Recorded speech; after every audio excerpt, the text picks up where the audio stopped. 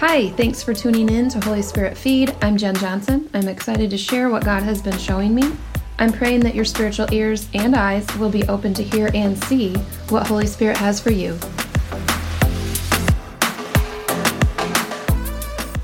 Hi there. Welcome back to Holy Spirit Feed. Hope you are ready for some scripture because we're going to dig right in. I'm going to be reading in Revelation 5. Then I saw in the right hand of him who sat on the throne a scroll with writing on both sides and sealed with 7 seals. And I saw a mighty angel proclaiming in a loud voice, "Who is worthy to break the seals and open the scroll?" But no one in heaven or on earth or under the earth could open the scroll or even look inside. I wept and wept because no one was found who was worthy to open the scroll or look inside. Then one of the elders said to me, "Do not weep. See, the Lion of the tribe of Judah, the Root of David, has triumphed. He is able to open the scroll and its 7 seals." Then I saw a lamb, looking as if it had been slain, standing at the center of the throne, encircled by the 4 living creatures and the elders. The lamb had 7 horns and 7 eyes, which are the 7 spirits of God, sent out into all the earth. He went and took the scroll from the right hand of him who sat on the throne. And when he had taken it, the 4 living creatures and the 24 elders fell down before the Lamb. Each one had a harp, and they were holding golden bowls full of incense, which are the prayers of God's people.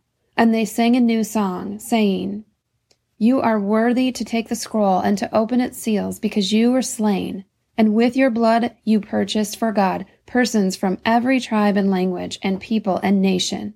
You have made them to be a kingdom and priests to serve our God, and they will reign on the earth." Then I looked and heard the voice of many angels, numbering thousands upon thousands, and 10,000 times 10,000. They encircled the throne and the living creatures and the elders. In a loud voice they were saying, "Worthy is the Lamb who was slain to receive power and wealth and wisdom and strength and honor and glory and praise." Then I heard every creature in heaven and on earth and under the earth and on the sea and all that is in them saying, "To him who sits on the throne and to the Lamb be praise and honor and glory and power forever and ever." The 4 living creatures said, "Amen," and the elders fell down and worshipped. Okay, so that was Revelation 5, 1 through 14. And in my opinion, one of the most powerful scripture passages ever. You can't just dip your toe into Jesus. You have to dive in. Only one is worthy to open the scroll, and it's Jesus. We sing the song, "He is worthy of it all. He is worthy of it all. And from you are all things, and to you are all things. You deserve the glory. All of the glory, all of the glory. It's yours, it's yours, it's yours." Not just a quarter or half, it's all. There is no hedging your bet here with Jesus. It's all or nothing. Revelation 4:8 says, "Each of the 4 living creatures had 6 wings and was covered in eyes all around, even under its wings. Day and night they never stop saying, 'Holy, holy, holy is the Lord God Almighty, who was and is to come.'" Holy, holy, holy. It's not just saying holy plus holy plus holy. It's holy times holy times holy. Holy times 1,000,000. Like, we can't even fathom that, right? Same with his worthiness. We can't even. Just like that Bitmoji. It says, "I can't even." We don't really have a grid for his awesomeness. I would call him awesome-mazing. I like to make up words when I can't find the right word that accurately describes something. So I just say God is indescribable and he is awesome-mazing. In fact, he's so awesome-mazing that he deserves our all, everything we have to offer. We're going to read Luke 9, verses 57 through 62. As they were walking along the road, a man said to him, "I will follow you wherever you go." Jesus replied, "Foxes have dens and birds have nests, but the Son of Man has no place to lay his head." He said to another man, "Follow me." But he replied, "Lord, first, let me go and bury my father." Jesus said to him, "Let the dead bury their own dead, but you go and proclaim the kingdom of God." Still another said, I will follow you, Lord, but first let me go back and say goodbye to my family. Jesus replied, no one who puts a hand to the plow and looks back is fit for service in the kingdom. That's pretty intense. He's saying you are either in this or you're not. You're either doing life or you're doing death. You can't do both. He's like, don't go bury your dead. Proclaim the kingdom instead. Don't go say goodbye to your family. Don't look back.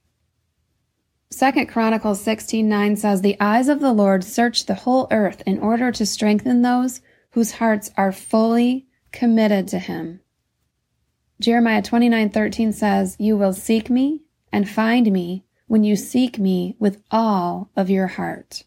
This is talking about being fully committed, all of your heart. We talked about how Jesus is the only one worthy earlier in that scripture passage. So let's read the definition of worthy. Having adequate or great merit, character, or value, of commendable excellence or merit, deserving respect and admiration. You know, he went to the cross for you. He thought you were worth it. He thought I was worth it. When you think about value, market value, it basically boils down to something is only worth what someone else is willing to pay for it. We've been looking for a new vehicle, and right now prices are sky high. It's a supply and demand thing. So people are willing to pay much more. Well, look what price Jesus paid for you. His life, a gruesome death on the cross. He paid that for you. The least we can do in return is devote all of ourselves to him. And that pales in comparison to his sacrifice. There's an old song by Stevie Wonder. It's called Part-Time Lover. I might be dating myself with that. I was little when that song was out. So anyway, the lyrics talk about, a guy and a girl, and he tells her, call once and then hang up. He's like, I'll blink the light once if it's a good night for us. If you see me in public, don't say anything. If there's an emergency, just have a guy call me. Then at the end, he realizes his regular girl, not the part-time lover, but the regular, has her own part-time lover. It's a mess. You reap what you sow. Amen?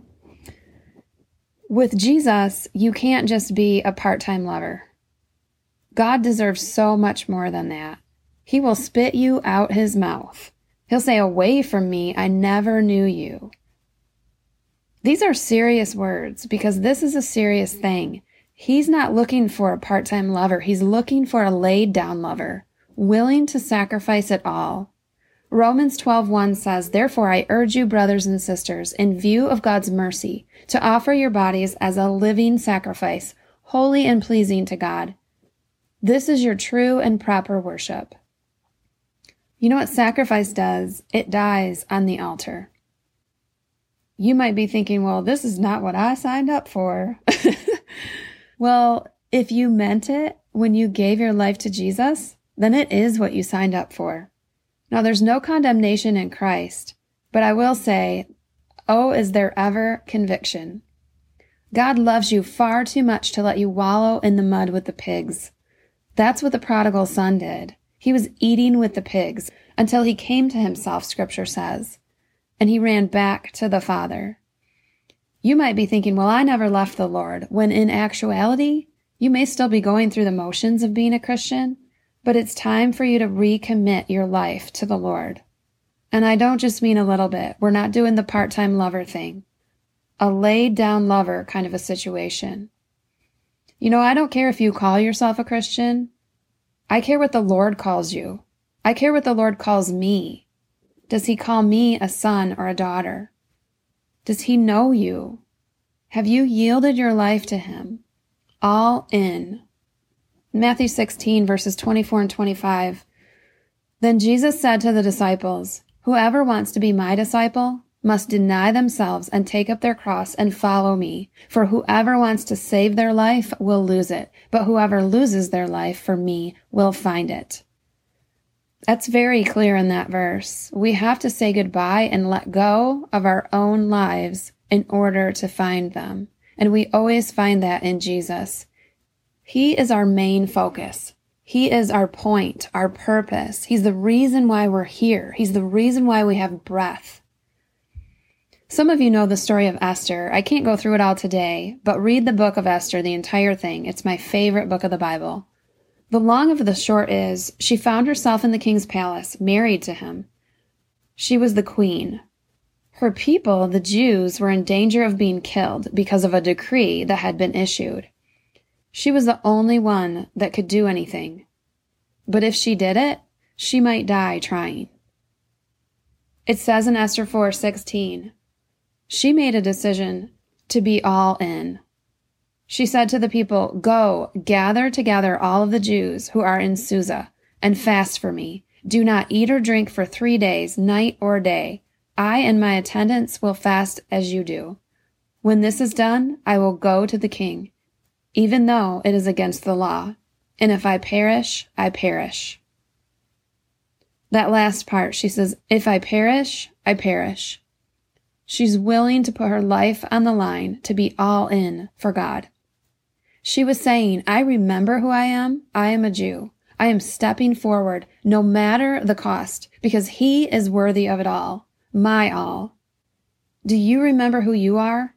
Are you a child of the Most High God, the one who is worthy to open the scroll? It's time to redraw the line in the sand.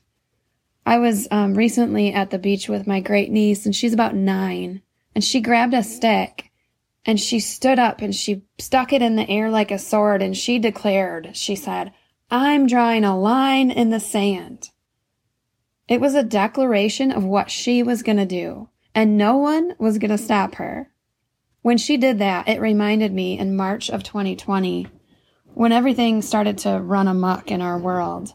I heard the Lord say, many believers will be forced to draw a line in the sand, meaning they would have to make a decision if they would follow him, even in a crisis like the one we were in, whether they stick to their guns and choose to keep their faith in God or buckle under the pressure and compromise.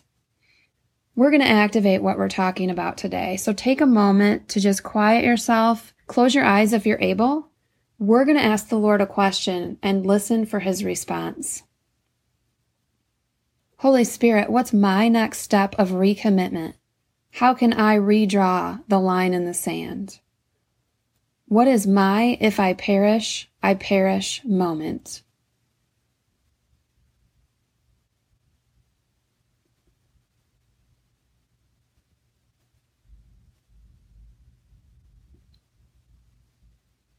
Take some more time with the Lord later today if you need it. Continue to press into this activation. The Lord will reveal to you many things, areas that he wants you to yield to him so you can step into that all-in lifestyle. For many, it's time to declare once again your allegiance, not to the kingdom of self-indulgence, but to the kingdom of God, the God above all gods, the God above all leisure activities, the God above all vacations, home improvement projects, sports events, parties, material possessions, fear. He's the God above all idols that we bow down to in our lives. He is the King of Kings. He is worthy of it all, your all.